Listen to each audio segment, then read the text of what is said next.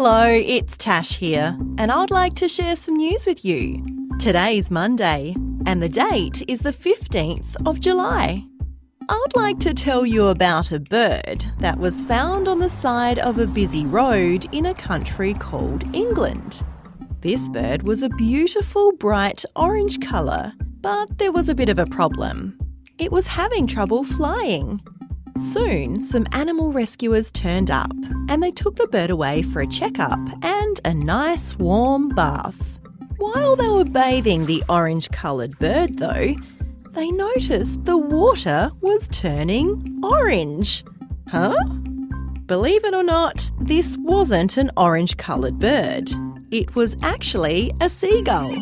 They're those birds with a white head and grey wings that are usually found down at the beach. But hang on a second. How did this seagull become orange in the first place? This seagull had fallen into a container of orange curry powder. Oh dear.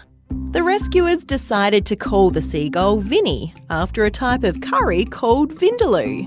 The good news is Vinny's now flying again and back to his usual colour. And that's the end of news time for today on ABC Kids Listen. Let's catch up again tomorrow.